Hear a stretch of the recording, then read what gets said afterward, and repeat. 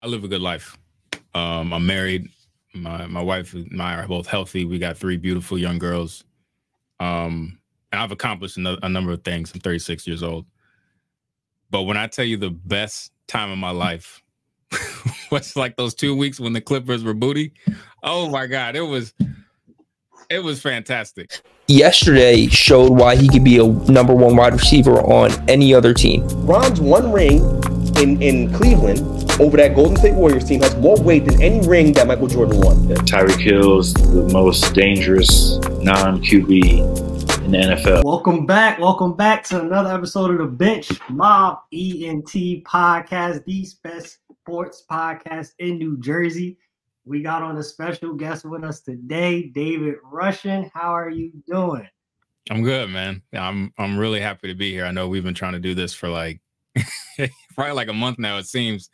But kids, sick kids, schedules, holidays, it all kind of got in the way. But I'm glad we were finally able to link.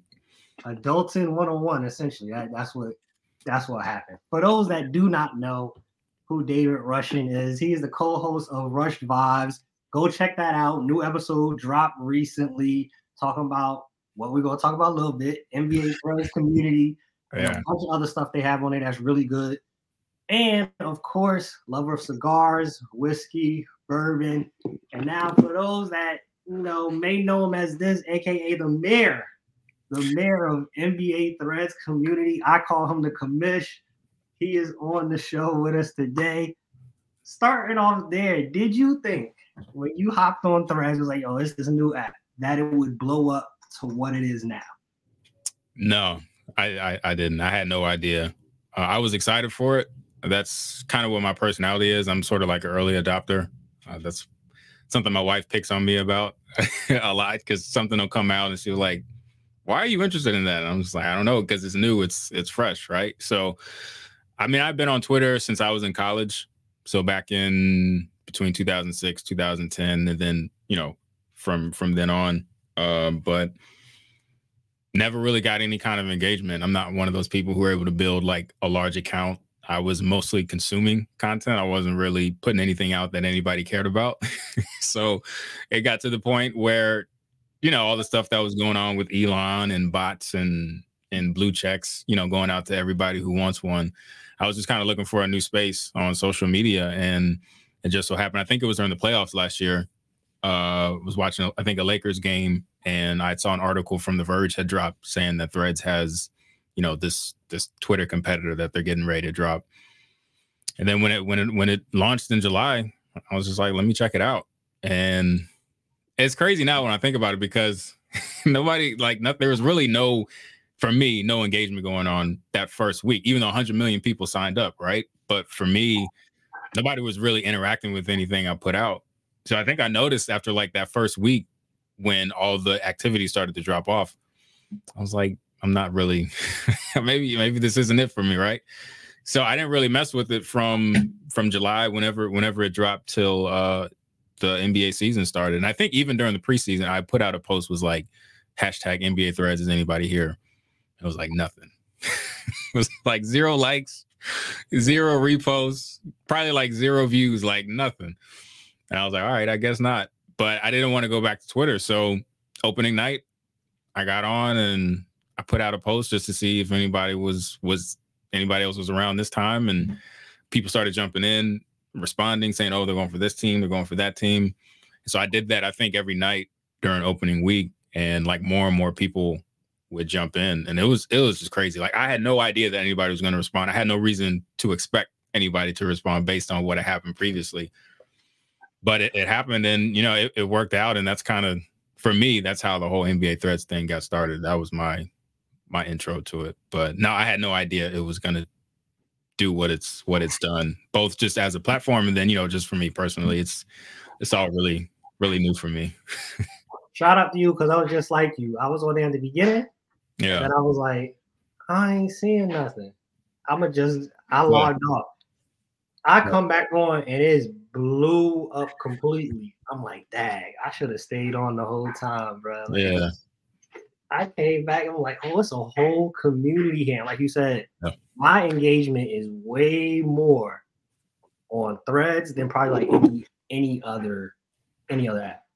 Yeah, and it's crazy because it's not like there aren't big accounts from Twitter or Instagram on Threads. Like they are, but not every one of them has comparable engagement. And that's because Threads is so different. Like you said, it's really about community. So if you're just somebody who wants to put out thirst trap, posts, you're probably not going to get the love you're getting on Instagram or Twitter. But if you're somebody who's trying to talk about that set the Celtics ran 3 times in a row yesterday against the Lakers, Threads might be the place for you because it's going to require engagement. It's going to require conversation. So that's how Threads works differently. And it's so funny seeing people not funny, but it's interesting seeing people who have bigger accounts complain about no engagement.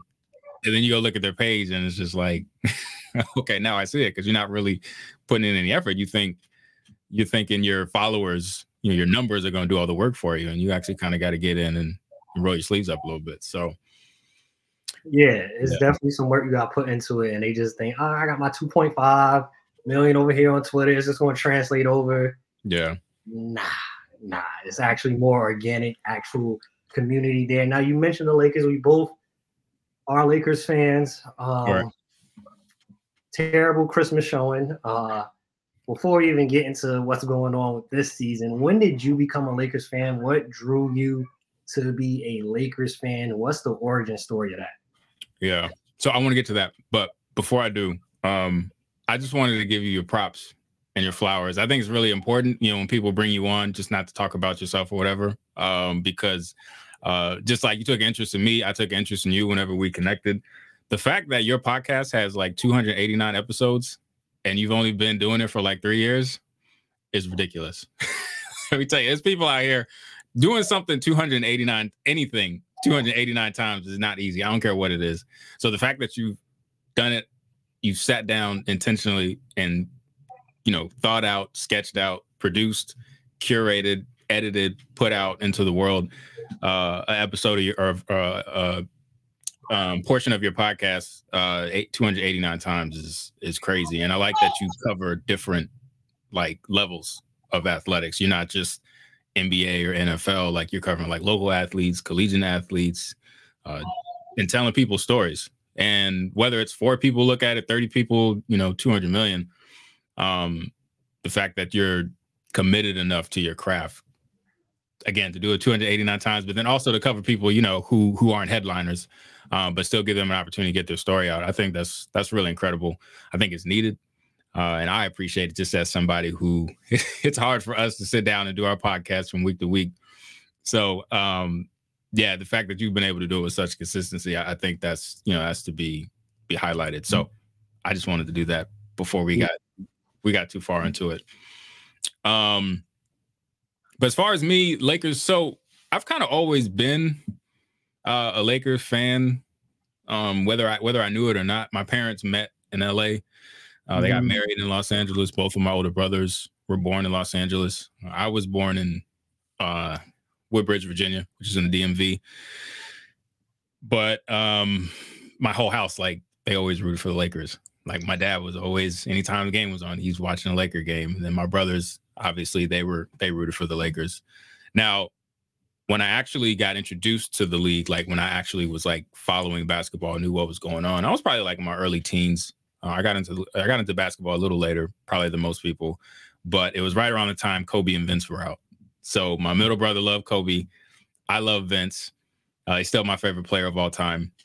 So we would always kind of root against each other. I would root, obviously, for Toronto. When they played the Lakers, I would root for Toronto. But yeah, if the Lakers weren't playing Toronto, I wanted to see them do well, because who didn't like Kobe, right? And who didn't like Shaq, right? That team was special.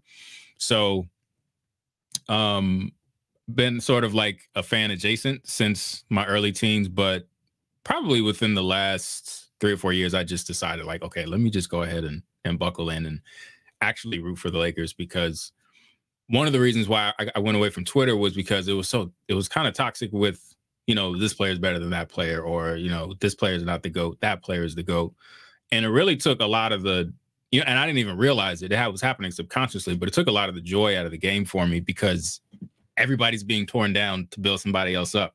And there's just so many out of the history of basketball and any sport, really, just the amount of talent that's come through the league, like as long as it's been in existence, like there's just so many great players and so many great teams where I really just kind of backed away from the whole favorite player, favorite team thing. And I just wanted to be, a purist and really just enjoy the game in general. If Milwaukee's playing Indiana on the second night of a back-to-back, Giannis is sitting, I'm still watching it, right? Because I just love basketball that much. And I just want to see the best basketball players in the world play. But once LeBron came back to the Lakers, I started to appreciate him a lot more just as a player, as a man.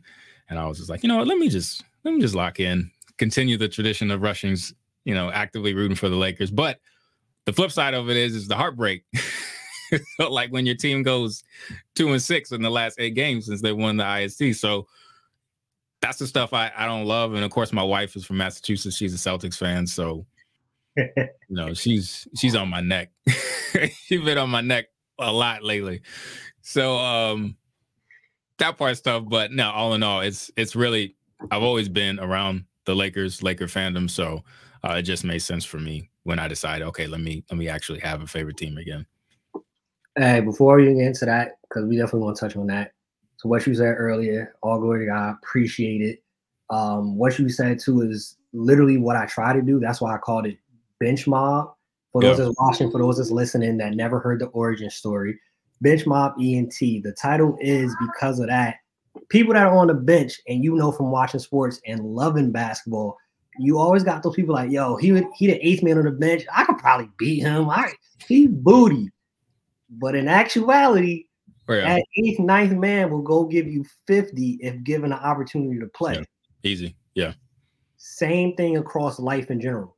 The people that are on the proverbial bench, that are at the D3 school, that plays field hockey, they got a story to tell too. Yeah. So we're going to always tell their stories. We're going to always reach out to those people. Of course, we love to have Bron on. Bron, if you watch this, we love to have you on. But we're going to have on any and everybody else also because they have stories to tell. They are also valuable. Lakers, like you said, since the in-season tournament, have been struggling. And I've said this as a Lakers fan, and like you said, I just love the sport. Yeah. I'm not one of those fans that's like oblivious. Like the Lakers have a lot of question marks I feel that need to be answered, and it's been up and down, inconsistent play. Yeah. The in-season tournament, of course, I'm glad they won. Excited. It was good. But I was sitting back as a real understanding the game of basketball and looking at them like, the Lakers are that veteran team that for the playoffs, in a playoff atmosphere, they're going to show up. Yeah. But they've bamboozled the rest of the country because it's still, we see the issues still popping up after the in-season tournament. What do you see like could be done? Do you think it's a trade that needs to happen? And if a trade, like, who do they trade for? Because now I'm hearing, the Zach LaVine, the DeMar DeRozans, the Alex Lucho, and then today came out DeJounte Murray is on a watch list. So, what's your thought? Man, it's funny you say like they're an old veteran team that like they get up for the playoffs, which I think is why they were able to make the run they made last year, which I don't think gets a lot of credit. And maybe it's just because it's the Lakers, right? And the Lakers, kind of like the Dallas Cowboys, people just kind of love to hate them or discredit them.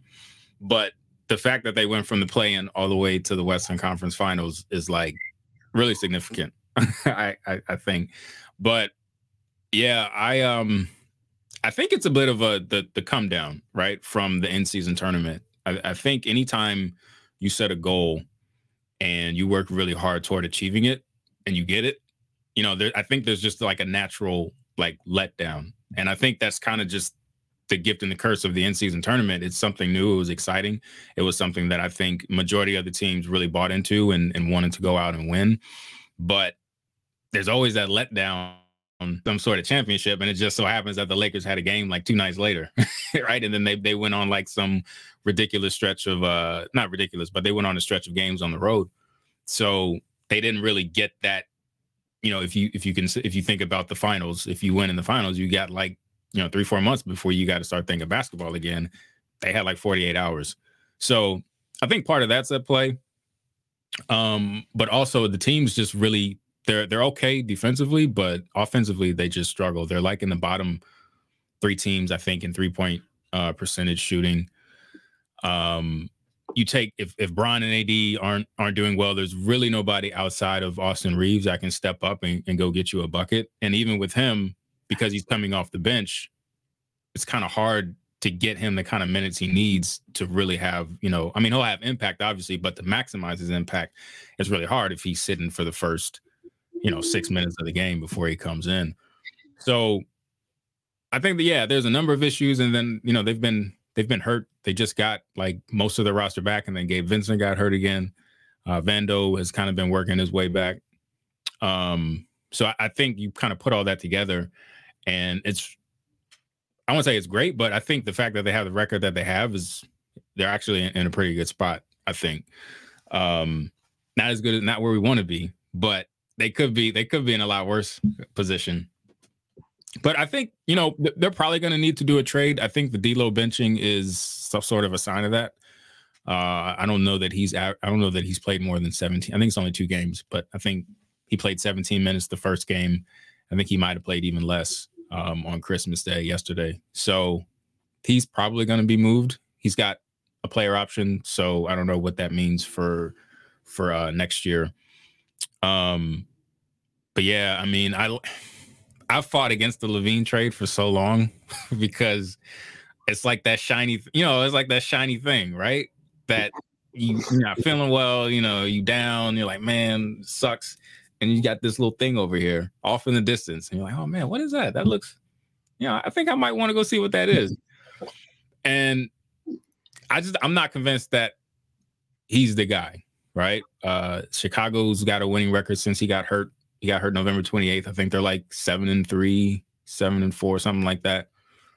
I think that sort of speaks to your value if you can go down and your team immediately starts winning, right? Now he's a talent. I'm not saying he's not. And he can go get buckets and he can drop 50 on you like without really trying. And you pair that with LeBron and AD. Obviously, LeBron can get the most out of teammates, or most of his teammates. It's kind of interesting, but I don't like the move because you probably have to give up, some really important pieces. So I don't know if that's the move. Murray's interesting. He's shooting a career high, I think, in 3-point percentage, or at least on more than like one attempt. I think he's shooting like 38%, 35 on catch and shoot threes, which is really good for him. Somebody who was really just primarily like a defensive player coming into the league. So that could be interesting. He's got a lower salary, so you don't maybe have to add as many players. So maybe you do D'Lo in a draft pick, or maybe D'Lo in a couple of draft picks, something like that. But I don't know. Something probably needs to happen. If it's a trade, I think we'll know if we need to make a trade here, like within the next couple of weeks, depending upon how the team does. If we continue to lose more than we win, I think you just kind of have to do something, right? You're the Lakers. You can't not be an above average team, or at least not without trying, to right the ship. So it's stressful. Anytime they play, I got a glass of scotch to try to take the edge off a little bit, but no, I think all things considered, they're in an okay spot, but I think the next couple of weeks will tell us a lot about the direction they take, especially once January 15th comes and pretty much everybody's trade eligible. We'll kind of see what's going to happen then. Yeah, I think the injuries played a huge factor. I think Vando being back is going to be huge for the defensive end.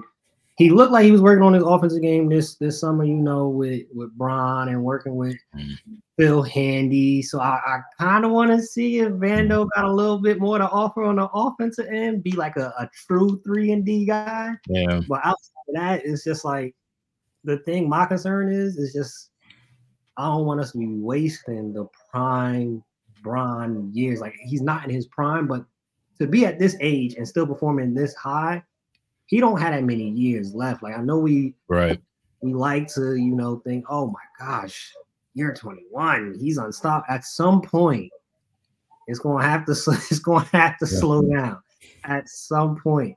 So I think like that window is so small and is huge that, from the play-in to get to the Western Conference.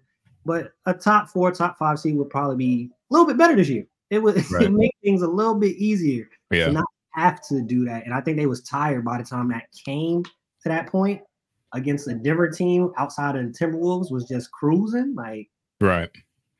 it was a lot. Now, looking at it, what do you think of LeBron's time since he's been there? To your point of X, Twitter, you saw the different viewpoints like, yo, LeBron hasn't been successful with Los Angeles because there's only one ring. Mm. Are you of the same mindset being that, Lakers is all about championship, and he only has one? No, I'm not of that train of thought. I think it's been a success. I think it will be a success because you're talking about a team that their last championship before he got there was in 2010, right? And then the last 3 years of Kobe, I think it was two early playoff losses, and then they didn't make the playoffs after that. 17 games they won the last year Kobe played the farewell tour. You got the baby bull. You had not the baby Bulls, the baby Lakers. I think the most they won was like 35 games. Bron shows up the next year in 2019. They're in playoff contention, I think, right around the All-Star break. But then he had like a hip injury, right? And then he missed most of the rest of the season. So the next year, I think, was bubble, right? And then they win the Mickey Mouse ring, I think they call it. So if he's healthy, when he's been healthy, they've contended. And I'm of the mindset that the bubble was probably the toughest circumstances you can win a championship under, not because like a home court advantage or anything like that wasn't in play, but just think about it, right? Like none of us living have ever gone through a pandemic before. I don't think, I'm not a history buff, but I'm pretty sure nobody's ever been who's living has ever been through it before. So you're talking about being isolated, in Orlando or wherever they were for however long it was, like just the kind of mental stuff you got to go through to keep yourself locked in. And they had to test, like every time they left their room, they had to test. It was, I couldn't have done it. So I think the fact that they were able to win, I think that's significant. That is not you don't need to put an asterisk next to the championship in 2020. So yeah, I think Bron's stint in LA has been a success from a team standpoint and a personal standpoint. They've won like 233 games while he's been there, only lost 197. Again, when he hasn't been hurt for an extended period of time, they've been in the playoffs and they've contended. I think other than that, they lost to Phoenix that 1 year. Can't remember what year it was off the top of my head when Bron was when he had in the post and Drummond was mimicking him on the bench. So yeah, I think I don't know how you can't say, I don't know how you can say it hasn't been a success when the reason why they traded all those young players for for AD was to win a championship, and they did it. Yeah, you always want more, but I mean, one in 6 years, I don't think is pretty bad considering how many teams don't have any, like ever. So, yeah, I think it's been a success. I don't know how it ends. I don't know if he gets one more. The West is tough. It's probably going to come down to seedings and matchup and who's healthy and who's not. I think this year, depending upon if they make a trade, who they get, I think could be maybe one of their best chances, considering, like you said, the drop-off is bound to happen at some point for him individually. But yeah, I think it's been a success. Yeah. I think to your point too, though, these type of conversations should get on Threads and within the right community, because the conversation on Twitter before Threads came about LeBron's tenure in LA was very either up here, like, oh, LeBron, everything he did was right, or it was down here like, yo, he sucks, he only got one ring, this, that, and the third. And people got to remember, though, since his time being with the Lakers, the West ain't been no cakewalk. It hasn't. Right. This is through Steph and the Warriors, Nikola Jokic and his rise with Denver, Sacramento young team, OKC balling this year. it's not like when he was in the East, respectfully to that time where it was 10 straight finals. This is completely different. And I think in general, to your point with the Lakers Cowboys comparison, it's the same with Bron. Yeah. Bron is just such a, either you hate him or you love him. Right. And all for the conversation of the MJ Bron GOAT conversation. If you like Bron, you hate MJ. If you like MJ, you hate Bron.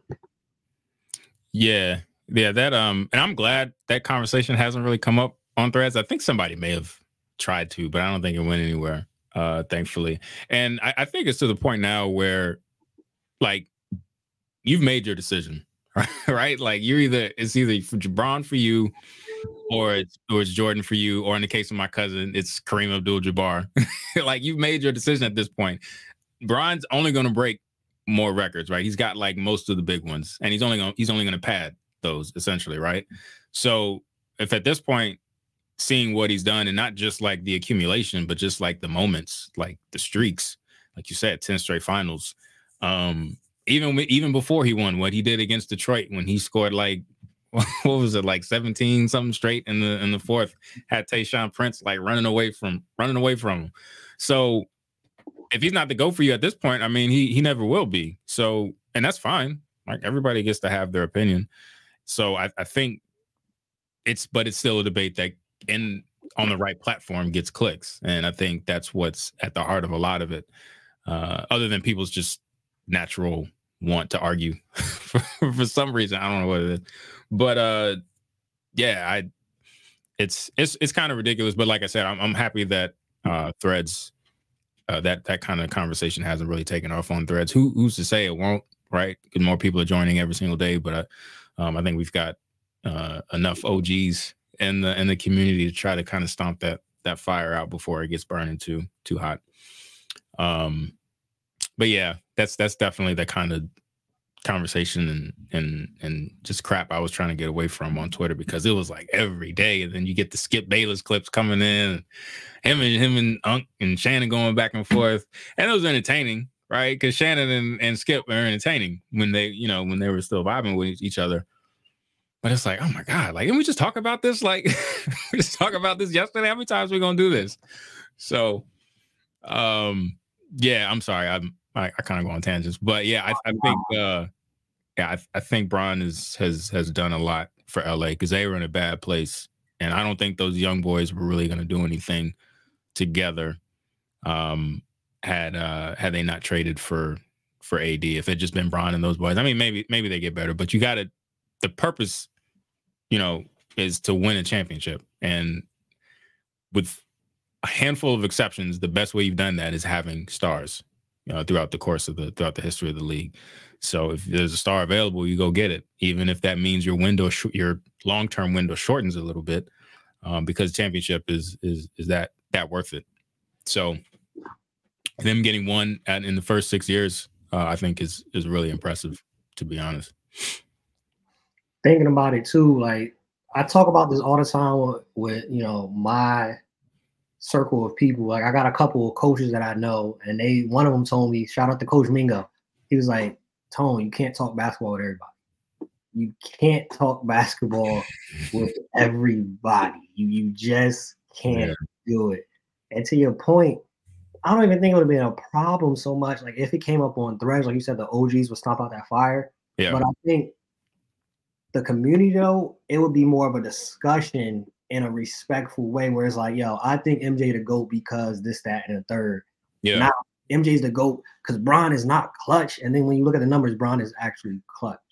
Right. Like, more clutch than exactly. People who I don't want to name. I don't want no stands to come for me. But more clutch than a couple of people most people wouldn't believe. But yeah, go ahead. No, I'll say one of the names, because I was a huge Kobe fan growing up. Right. And the way that sports media and sports talk every single day would portray it. Yeah. Kobe is one of the clutchest players that ever walked the face of the earth. Yeah. And then you look at the numbers, as Unc would say, skill. LeBron is clutch, but like that's what you're saying. Like, I like having my podcast, Loose Ball Boys, where it's like the conversation doesn't have to be like the first takes of the world, where it's always LeBron has 41 night. The next day he's talking about, so LeBron the GOAT? Like, y'all bring up that conversation like 2-3 times a week. It's disgusting. Like, y'all ain't got nothing else possibly in the world of sports to talk about and to have these same old tired debates. Yeah.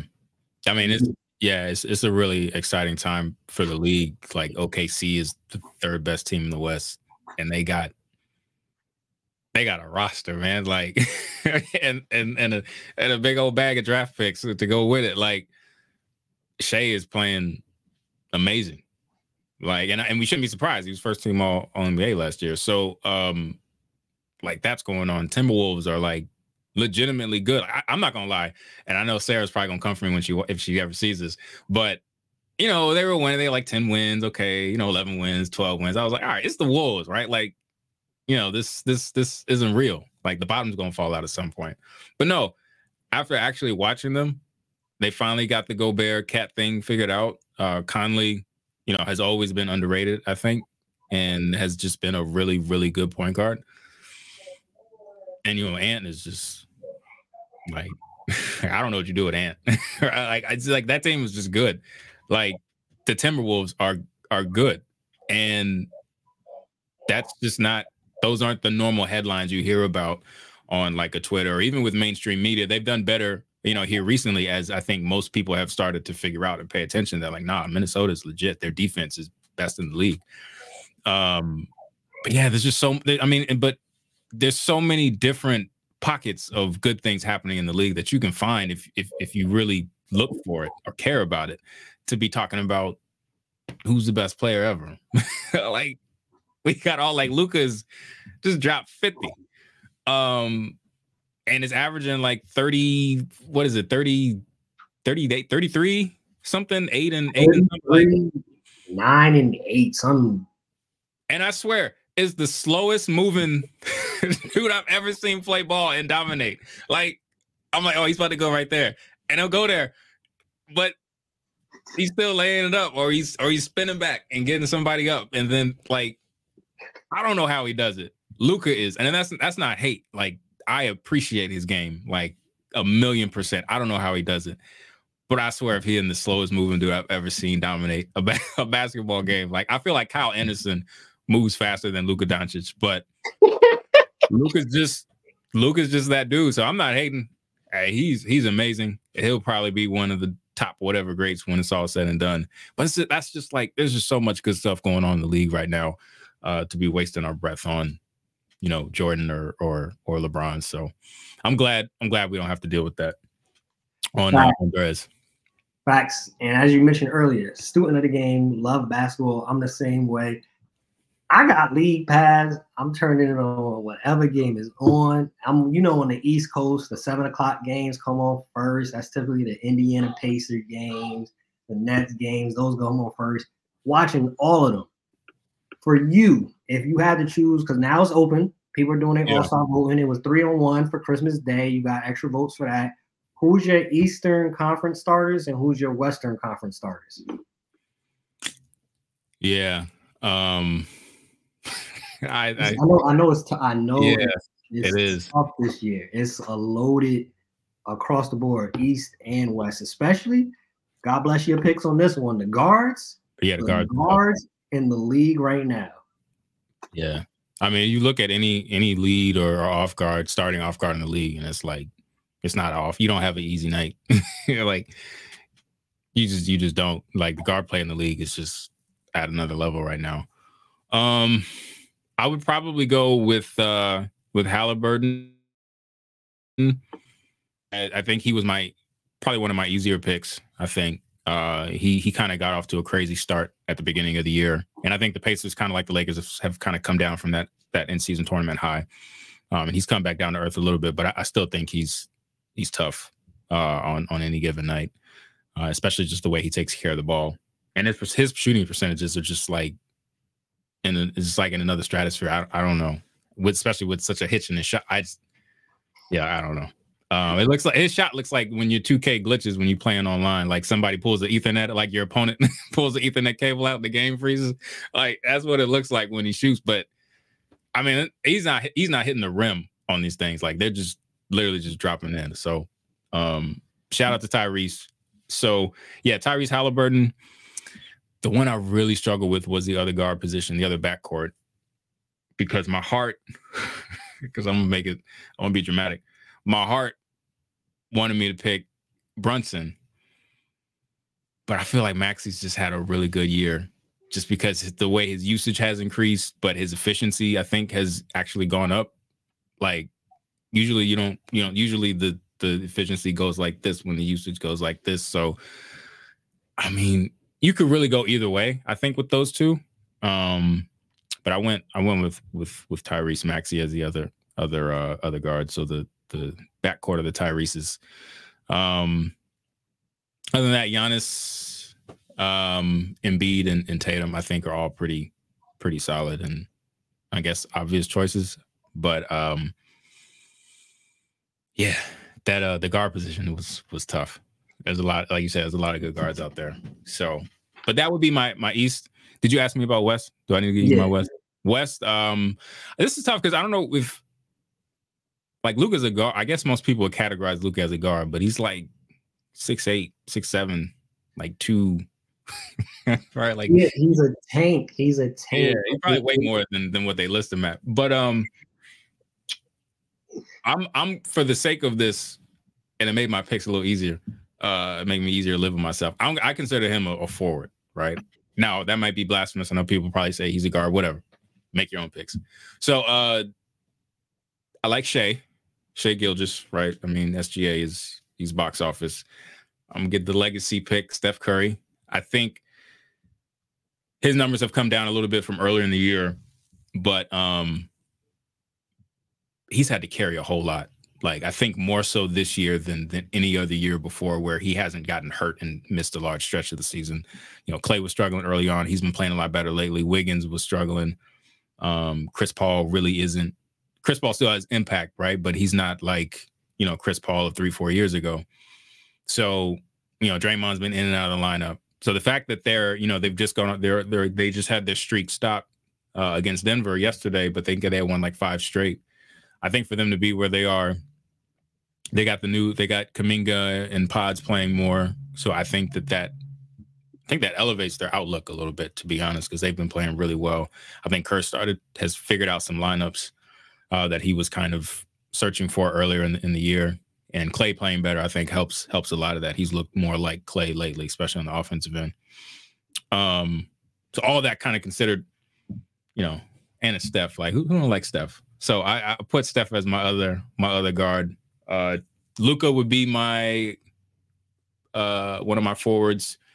Bron, of course, 45 years old and averaging 25, 7 and 7. And shooting. Crazy thing about LeBron, I was looking the other day. Somebody else had posted this, and I think one of the stat nerds on Threads confirmed it. But like he's shooting better from 3 this year than at any point in his career. I think he's at like 41%, or 40. It's like something crazy like that.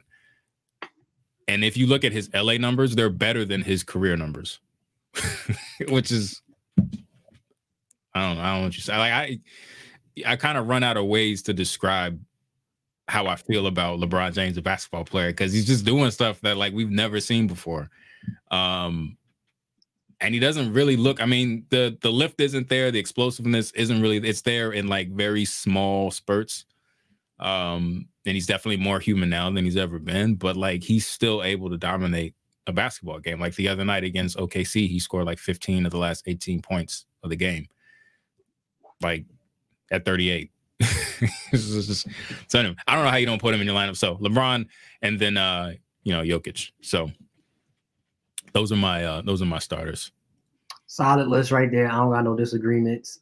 I do want to point out for those that's watching, Embiid definitely has to be in that MVP conversation. His stats have gone up from last year when he won to this year. More points, the shoot percentage is better. He's getting more rebounds, which is what I've always begged Embiid to do. You're too big. You should be averaging at least 10, 11 boards. He's doing that this year.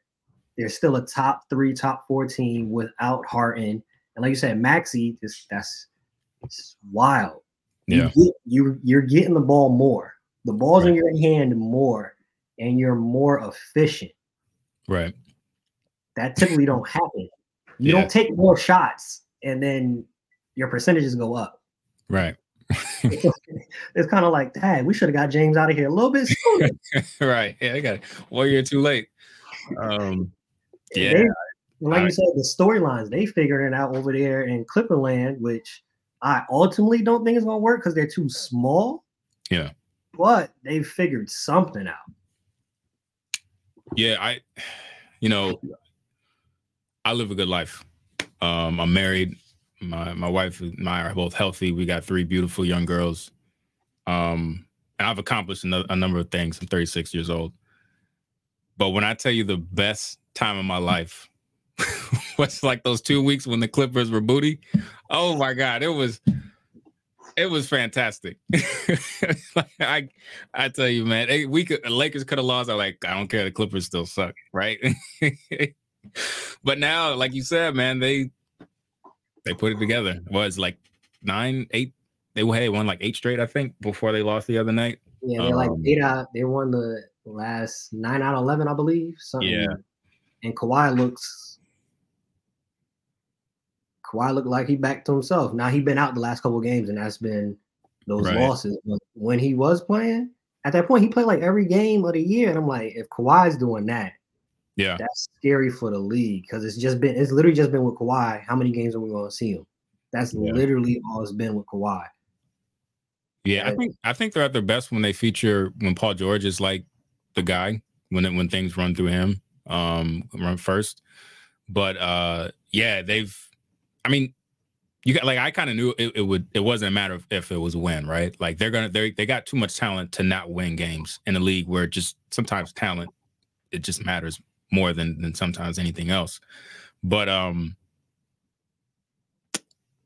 think they are small when they go with when they try to close with like Zubac, either Terrence Mann or Russ, James, Harden, and then Paul and Kawhi.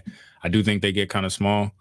And then when Russ and Harden are on the floor, this is just like defense is just like abysmal. It's just like all right, here you want to go. All right, there's a lane. Just go on so I can take the ball out and we go back the other. Like it's just bad. Which really, if you think about it, it's really inexcusable considering how long they've been in the league. Like y'all got no better on defense. Like you had all these years, and you still like just Olay defense all over the place. But I didn't mean to cut you off. But yeah, I think Kawhi's look good. I'm actually happy to see him back playing. After being injured, so many of the last few years. It's nice to see them playing well. I don't like to see it when they play the Lakers. I know they haven't played yet this year, but anytime they're not playing the Lakers, it's cool to see them all doing well because I like all of them individually. Obviously I like Ty Lue. It's hard to go from. He's had to coach some teams, man. You think about those Cavs teams, just managing LeBron at like the height of LeBron, right?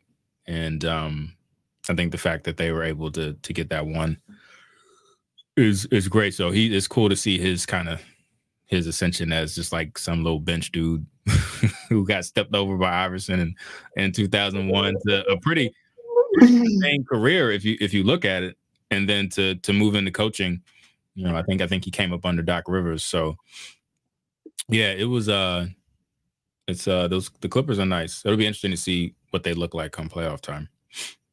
All right, we got one more question before we transition to the fourth quarter segment. For those that seen it before, you already know. For those that don't, fourth quarter segment. That's how we end off the show with some more fun questions, rapid fire, get to know the person, the guest even the more.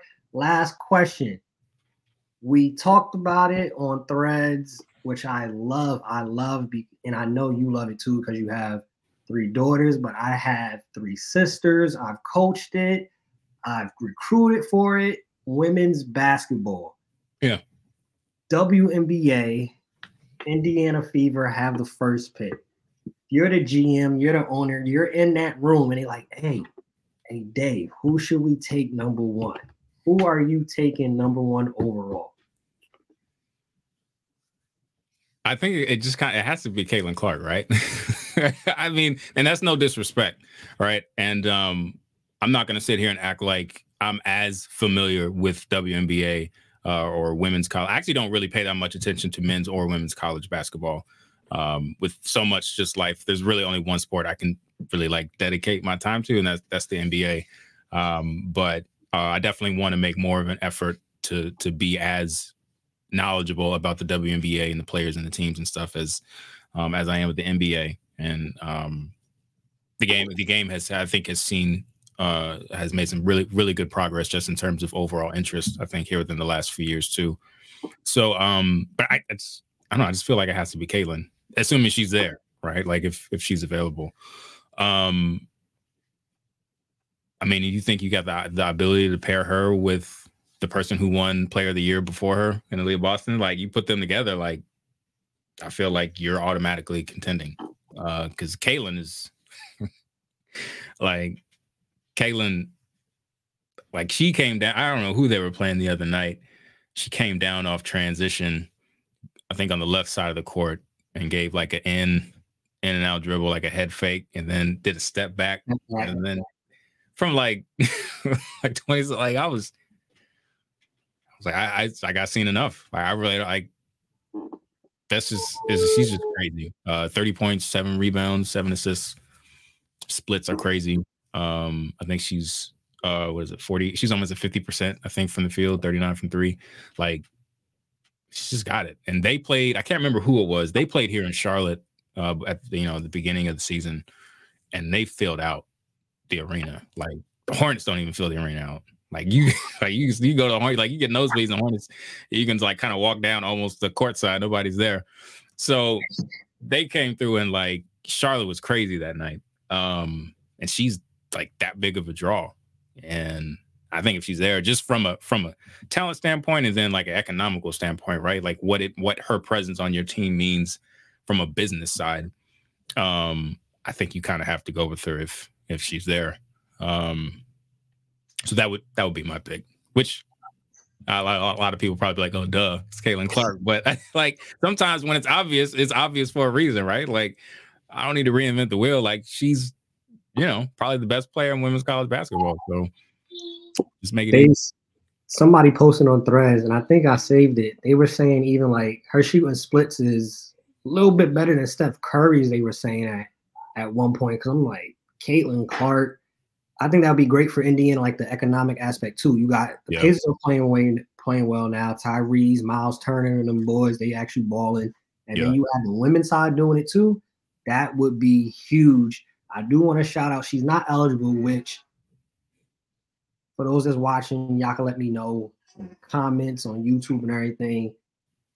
I think the WNBA should allow players just like in the NBA to come into the league after a year or two. Because Juju Watkins, tough. She had a span of like 7 straight 30-point games. Juju might be ready right now. The way she killing it, Juju might be ready right now. But Caitlin Clark, definitely, that's the number 1 overall pick.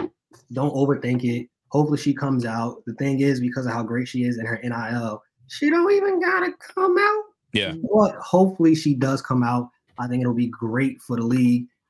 Fourth quarter, we ask every single guest. Okay. What is your favorite meal? What's your meal to go? Your favorite thing? My favorite meal. I don't know why I'm sitting there acting surprised like you didn't. I swear I forgot about this question. I was like, man, that sounds familiar. I was like, oh yeah, he told me he was gonna ask me this. Damn. I'll be honest. My wife can cook, man. Like, there are very few meals she's cooked where I haven't felt like it's the thing that she's ever made. So really, if my wife is cooking, it's my favorite meal. That's kind of a bit of a cop out, but my other option is it doesn't do well for the stereotypes. But when I was growing up, my mom's fried chicken, mac and cheese, mashed potatoes. You know what I'm saying? Like it's good. You know what I'm saying? My moms can cook, so you know. It's not good for the stereotype, but it's true. Sometimes stereotypes exist because it's true. So that would be my second answer if I couldn't choose whatever my wife's cooking. But no, Jess is phenomenal. If she really wanted to get into like culinary stuff and become a chef, she could. But she doesn't like to. She likes to keep her passions and her hobbies separate from like livelihood, right? She doesn't want to have to rely on cooking because that'll kind of take the joy out of it. So, yeah, that would be my answer. So, shout out to your wife too. I listened to one of the episodes, and I saw it like happening to me in real life when she was talking about, you know, a lot of people sometimes be like saying, "Oh, he's a good dad. He's a good dad," and it'd be the bare minimum. I be seeing that on the reg. Like I thought about it. Like I'm walking around, I'm just walking my son to the bathroom. Yeah, just normal stuff. He need his pamper change. Gosh, wow, you're a great dad. I'm like, thanks. I think on some level it needs to be said. You know, sort of appreciation, words of affirmation. But right, come on, like, yeah. The funniest thing. All we do is insert. They then got to carry for 9 months. They got to go through morning sickness, and we just be sitting back, chilling, supporting. Like, you feel me? They go through a whole lot more. I'm so glad God made me a male because I couldn't do it. Absolutely, hands down. And the funniest thing about that episode is, we naturally take counterpoints. I think just for the enjoyment of like debating one another. But she's actually right, and I didn't notice it until after we had that conversation. So I take my girls out once a month. We haven't done it the last couple of months because everybody's been sick, but I'll take them out to breakfast once a month. It's daddy-daughter breakfast. So I'll go out, you know, with all 3 girls. We go to the same spot just to make it easy, and they're kind of familiar with us. So it makes everything kind of seamless. They know what we need when they see us coming. And I'll be damned every time I go in there. I get taps on the shoulders and, you know, thumbs up, and you know, old black ladies coming up like, I really appreciate what you're doing now. It's like, thanks. I'm just eating breakfast with my children, but you know, I guess I'm doing something like, yeah, me really feeling accomplished, man. Like, damn, I'm doing something in life. But I'm like, wait a minute, I'm just out here eating with my kids. So yeah, no, she definitely had a great point, and I think from a societal standpoint, I think we could do a much better job. Even like put dads aside, like forget dads. I think we could do a better job of just having. We'll never be able to empathize with women and moms, but I think we could like listen and sympathize and realize that like even if it's just one mom with one newborn in the stroller going into the grocery store, postpartum is a you know what. Like you don't know what she's been through that day from the time she woke up to just putting that baby in the stroller, going into the store. So yeah, women, my wife is my superhero, man. I say it every day. She's just pound for pound. She's the toughest person I've ever met in my life. She's been through some things personally, emotionally, physically, childbirth 3 times, 1 time without the medicine they give you to like for the pain. Like she just toughed it out. Like she just I don't know. Man, look, I'm about to start. Let me stop because I'm gonna go off on a whole nother topic. But man, my wife is incredible. But no, for sure, yeah, definitely. Yeah, we could do better as a society, giving mom props and, you know, kind of raise the bar for dads a little bit, I think. Again, check out Rush Vibes, and shout out to both our wives. My wife, my first one, but I'm literally like, yo, I couldn't, if I had to do this by myself. Yeah. Shout out to the single parents, but if I had to do this by myself, yeah, without my, yeah, it's not happening. It's not happening. Yeah. Now you mentioned it, you whiskey, bourbon, cigars. Give me your favorite bourbon. Give me your favorite whiskey. I really like Woodford Reserve. That was like the first like spirit I really got into. I haven't always been a consumer of alcohol and tobacco. It started right about a little bit before the pandemic, but that's kind of when it took off. Like my first drink ever, I was actually 21. It's such a loser, man. Like waiting until 21 to drink. I was 21 and it was like a Bud Light. Like that was my first drink, and I pretty much kept it around beer for the most part, occasionally.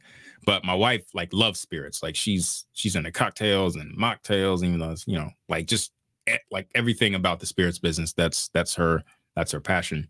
So when I met her, I really started sort of expanding a little bit.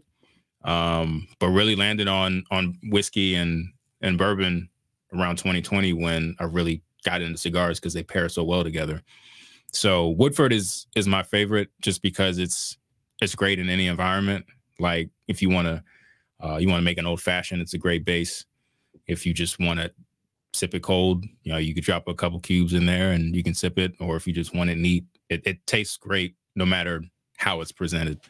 And that's the case for some other ones, but that was kind of my first, so I'm a little impartial to it.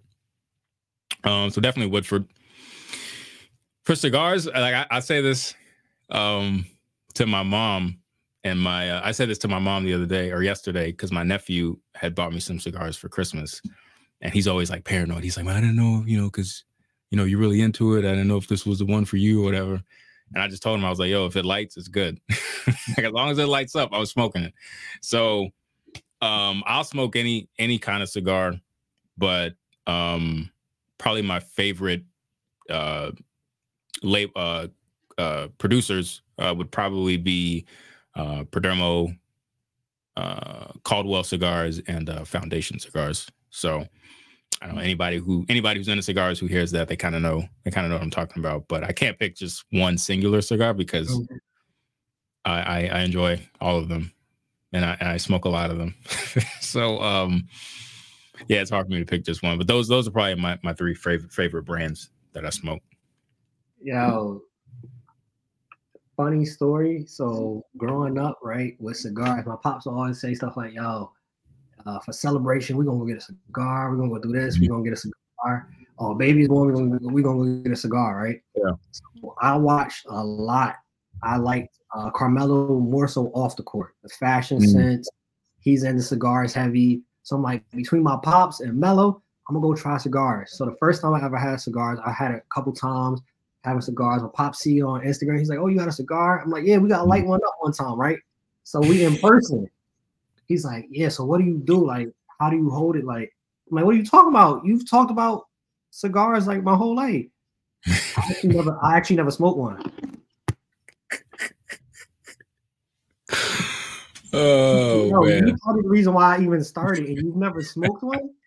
He's like, nah, I just saw that they did it. Like, for celebratory, they always had a cigar in their mouth. I said, pops, hey, yo. Like, that's funny. Funny That's story. great. That was my funny story with cigars. Like I'm not as of an expertise as you, but yeah, that was my funny story. I got into it literally because of my pops who never smoked one. To this day, still hasn't smoked one. And because I saw Melo, I liked his fashion sense and how he carried himself off the court and whatnot. So that's my cigar story right there. Yeah, cigars are cool because it's like an experience every time you smoke one, right? Like it's not like a cigarette. No disrespect to cigarette smokers. Oh, them joints is nasty. I'm just gonna say it. But like you can just go out anywhere and just smoke. Like when you smoke a cigar, you have to commit to it, right? Because they don't taste as good. The experience isn't as good if you have to relight it. So whatever kind of length you pick, you got to make sure that you got the time to allot to actually smoking it. And then when you talk about pairing it with a spirit, right? You got to get the right spirit to bring out the right notes to make the pairing, make the pairing perfect. If you go out, right? Like it's just, that's what really appealed to me was just how great the experience of a cigar is, and really the experience that happens around it, especially if you go out to a lounge. Most cigar lounges are like barbershops, right? Like, yeah, come in the house, we're talking about whatever. Or if you just want to kind of sit to yourself and do your own thing, just, browse the phone, that's cool too. But yeah, I love it. And like I said, I indulge in it probably more than I should, which I hear about regularly. It's like, you smoking another cigar? But yeah, I love cigars. But yeah, most of the experience is what kind of pulled me in. So I hope that that's everybody's experience, that they really enjoy all the different pieces that go into having a cigar. It's not just as simple as sitting down, cutting and lighting. Now for those that's watching and listening, Dave asked me before, like, how long the episodes typically are. I told him a certain time frame. That time frame we're over. Oh, we're over. It's probably my fault. I'm sorry. No, I have no problem. Okay. I don't want to take up too much of your time. No. Good. I'm fine. I'm good. So I want to ask 2 questions and we ending off the show. For those that's watching it, make sure y'all go check out Rush Vibes. Make sure that you subscribe to this. Share it. You can share it with your baby mother you don't talk to anymore, your uncle, your cousin. We don't care. Share it with everybody. Give me, if you were the GM, right? Because we talk about it on Threads and everybody's voting for them to end the streak, hopefully tonight, so they don't have the record. Who they play tonight? Nets. They're back with the Nets. Oh, okay. That could happen. Maybe. What would you do to fix the Pistons? Because I think it's such a bad 26 games losing straight. Yeah. I don't know if they know how to win right now. So I don't know if the streak actually ends. I think I was the only person on Threads really was like, nah, they're gonna lose. They're gonna get 26. It's gonna be 26.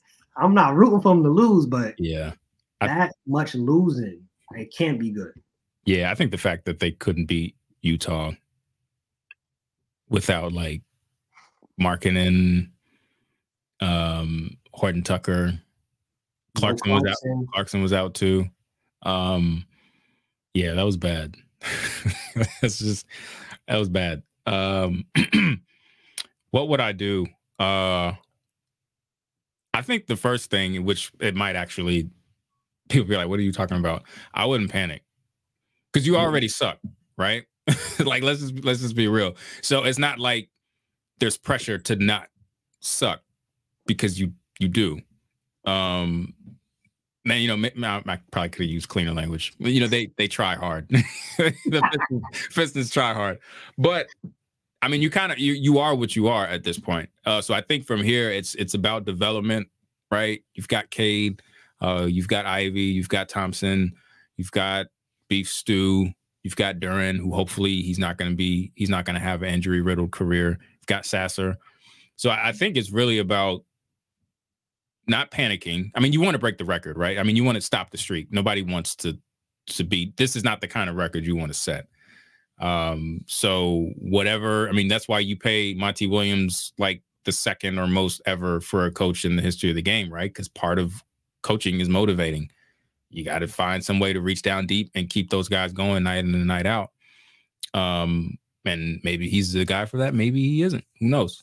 But I want to see Monty do well. So I hope he's got that in him. But yeah, I wouldn't panic. I would still continue to assess, look what's available on the trade market, but it has to make sense. I know they have a long-term vision.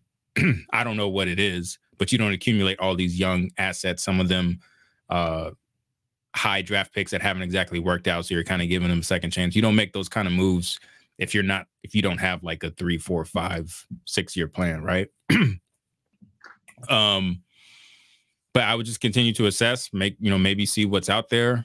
You're not gonna make a trade that's gonna immediately make you a contender overnight. So you got to be really careful with your salary cap, and things in your financial flexibility going forward. So that would be my first thing.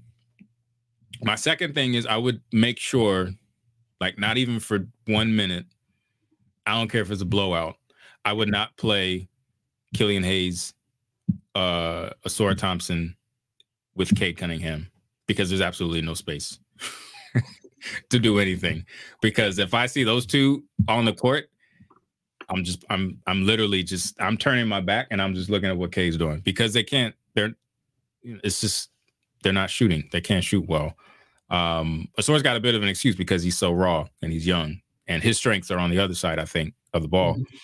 But yeah, I would stop playing them at all together. And I think they've done that recently. I think they put Ivy in the lineup, which I think has worked out a little bit better for them from an offensive standpoint.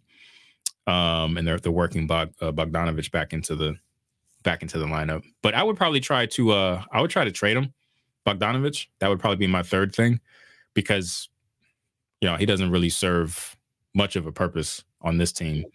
And you can pretty much treat his contract like an expiring. I think he's got $20 million this year, and then he's on the hook for 19 next year, but I think it's partially guaranteed.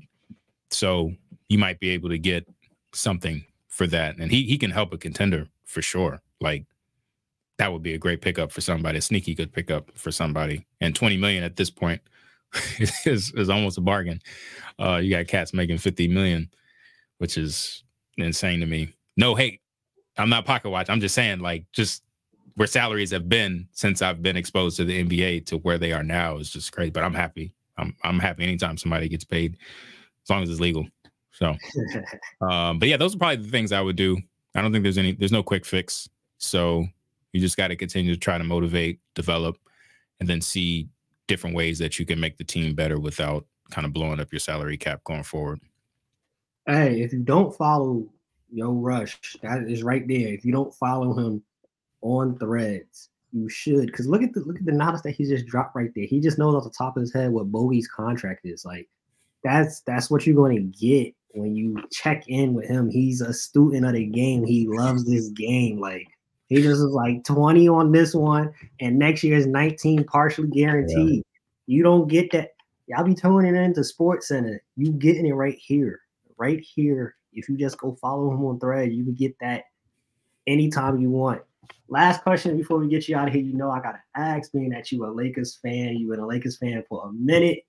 Who would you say are your top 5 Lakers?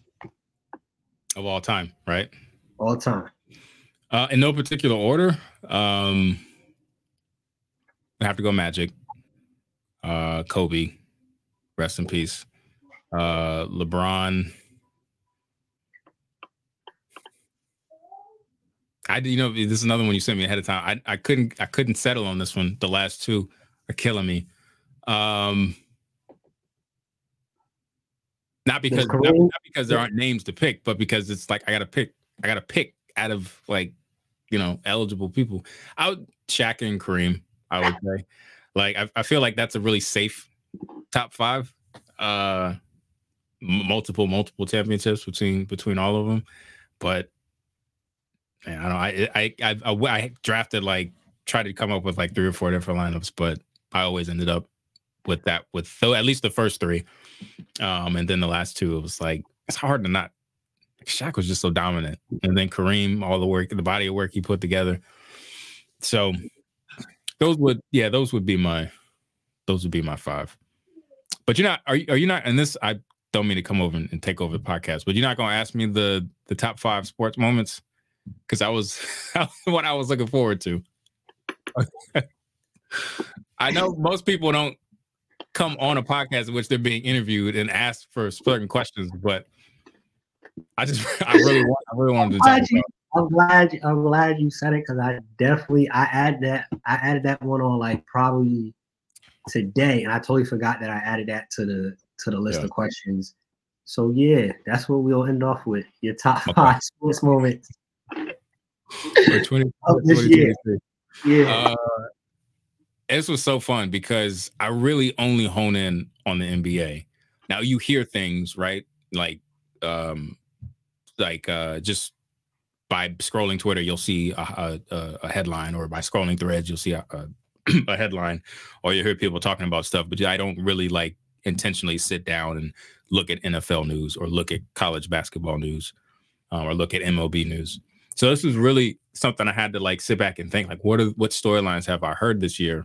and this is also in no particular order, but the Miami Dolphins hung 70 points on the Denver Broncos. And this was like weeks ago. If you think about it, it was this season, right? Like 70 points in a professional football game is crazy. Like, your defense is like, everybody should have been everybody on the defense side should have been fired. Coordinator, ball boy, assistant, whatever. Like, everybody should have been gone. 70 points. That's crazy. And then what was it? LSU versus Iowa, the women's championship game. Had Caitlin Clark and Angel Reese with the, you know what I'm saying? That was crazy. That was really. And I don't know if it was so much the game or the drama that came after it that I really enjoyed. It's probably the drama, which means I'm toxic. But I enjoyed it. It was great. Denver Nuggets winning the championship, of course, NBA championship. Not to be confused with the world champions, if you ask what's his face. Because I don't know that I ever I knew Denver was good, right? And like you said, they sort of struggled with Minnesota, but didn't really have trouble with anybody else. I was like, are they really about to win this thing? Like, because every year leading up every year for like the last maybe 3 to 4 years, Denver's gonna be really good. Like Denver, they got some young pieces. They got Michael Porter Jr., they got Murray. Like, you hear that every year, and then they just wouldn't do anything. So I was like, Denver. I don't know. Denver's not about to win this thing. Those boys are legit. So yeah, shout out to the Nuggets, because I know everybody's talking about Boston right now, and Minnesota looks good, but Denver's still the champs till somebody beats them. And they don't look like they've had much drop off, even though they lost Bruce Brown. So that's 3, right? That's number 3. Yeah. Sha'Carri Richardson, the certifying herself as the world's fastest woman at the U.S. Championships. I think she ran a 10.82 in the 100-meter dash, and then she dropped the bar. She said, "I'm not back. I'm better." So that's a bittersweet moment for me, because I remember when she first came out and she had the hair, she had the nails, and she was balling, and then the Jamaicans humbled her. She wouldn't stop talking. Like, she kept talking, even though we're like, yo, you just got like, they walked the dog on you, like, literally. But she kept talking. So me and my wife, we were like, yo, we're out. We can't. we gotta put some separation between us and our Sha'Carri fandom. But then she went quiet for a little bit, and she came back, and she was balling. So I had to eat crow. I think we even talked about it on one of our recent podcasts. But I'm definitely happy and proud of her, because that was some adversity she had to face, because she did get beat pretty badly. But to come back and then win and certify yourself as the fastest woman in the world, I think that's big time. So number 5 is it's really not. I'm sorry. I'm just gonna apologize ahead of time, but I could not mention this. But Draymond Green putting Rudy Gay in that chokehold was by far. I know I said no particular order, but that's got to be number 1 for me, because it happened like 30 seconds into the game, and Draymond just that was an experience on Threads. Like, we talked about that thing for what, like a week, I think. Oh my gosh. But it was great. It was fantastic. Like, I didn't see it live.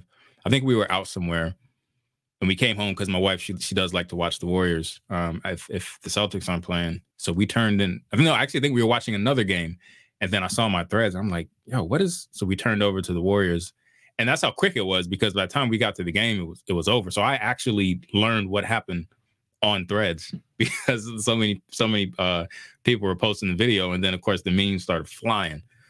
And I was like, yo, this dude ran across the court. He didn't try to hit nobody else.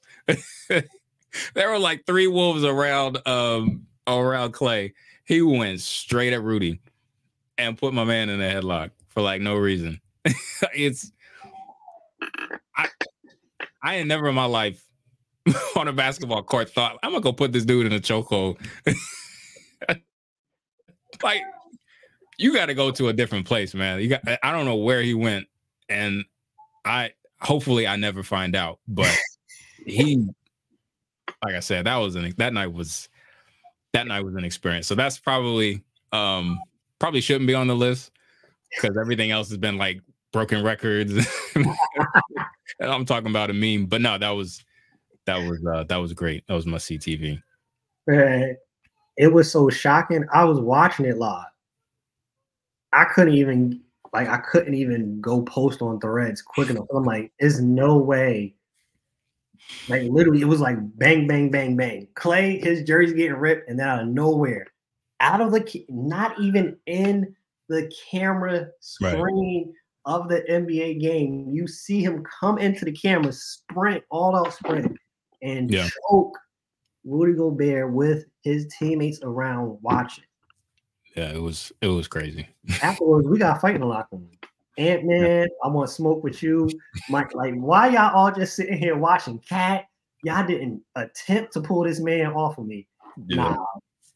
After that, I'm like, yo, we about to go on a losing streak because there's no way. Like, that's got to mess up team chemistry. Yeah. But him, Nurkic, they all just like basically, like Nurkic said, that brother need hope. Yeah. And I hope he gets it too. Like I saw what Shaq said, and I think there's very clearly, even if it's not like, I don't want to get too into it, but even if it's not like something like a disorder or something that's treatable, like I think he just has like anger management issues clearly because he doesn't have the ability to kind of stop. Right? It's just he's either under control or he's peak Draymond. So whatever they have him doing, I hope he takes it seriously and goes through it with sincerity. And I just hope it works because he is a great basketball player, and he's an even greater basketball player for that team because of the schemes and everything, and just the way he kind of fits into what they do. And just when you talk about defensively, he's not at his peak anymore, but he's still like Draymond Green makes a lot of the plays that don't show up on like highlights, but you look at the film and you see him cover like 4 different players in one possession. Like, wait a minute. Like, just like literally there are plays where you can just watch Draymond and he will span the entire floor. And like a lot of people, some people call them casuals. I'll say people who don't really, watch the game intimately will miss that. Like you're not trained as a consumer to look for that. You're taught to look for the dunks and the 3-pointers and, crossing somebody, dropping somebody, the moments. But like Draymond very few people in the league do and can do what he does defensively. And he's definitely one of the greatest, I think, to ever play the game on that from a defensive standpoint. So I just hope he can get back because they really need him. And if you talk about windows like for the Lakers, the Warriors has to be kind of tight too. So they can't really afford to waste time. So hopefully he can get back. I'm rooting for him. The memes are still gonna fly though. Oh, memes are still gonna fly. Every single time. For those that really like you said, actually pay attention and watch the game, there are no 4 rings without Draymond. A lot of Steph's success is very, very much Draymond. Yeah. And Draymond doesn't put up, like you said, it's not a lot in the box score, but the IQ, the mindset, that's one of the few people I think you could say safely is on that same level and that same conversation with Bron on IQ.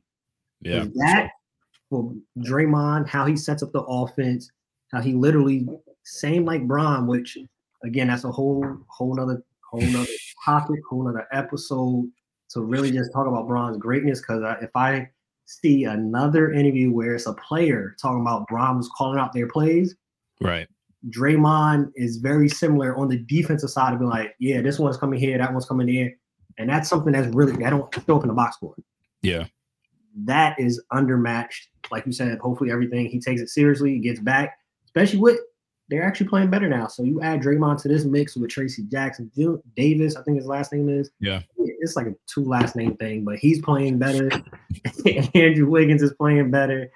You add Draymond to that mix, it should be good, man. But we appreciate We appreciate you hopping on with us, hopping on the podcast, taking time out of your busy schedule.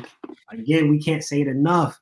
Check out Rush Vibes. Check them out on Threads. Check them out on Instagram. Check them out. Yeah, on Instagram, if you're trying to get in cigars, whiskey, bourbon, he has plenty up there. So definitely check him out on IG. But y'all know the vibes. If you stay ready, you don't got to get ready. Bitch, mob out. Peace.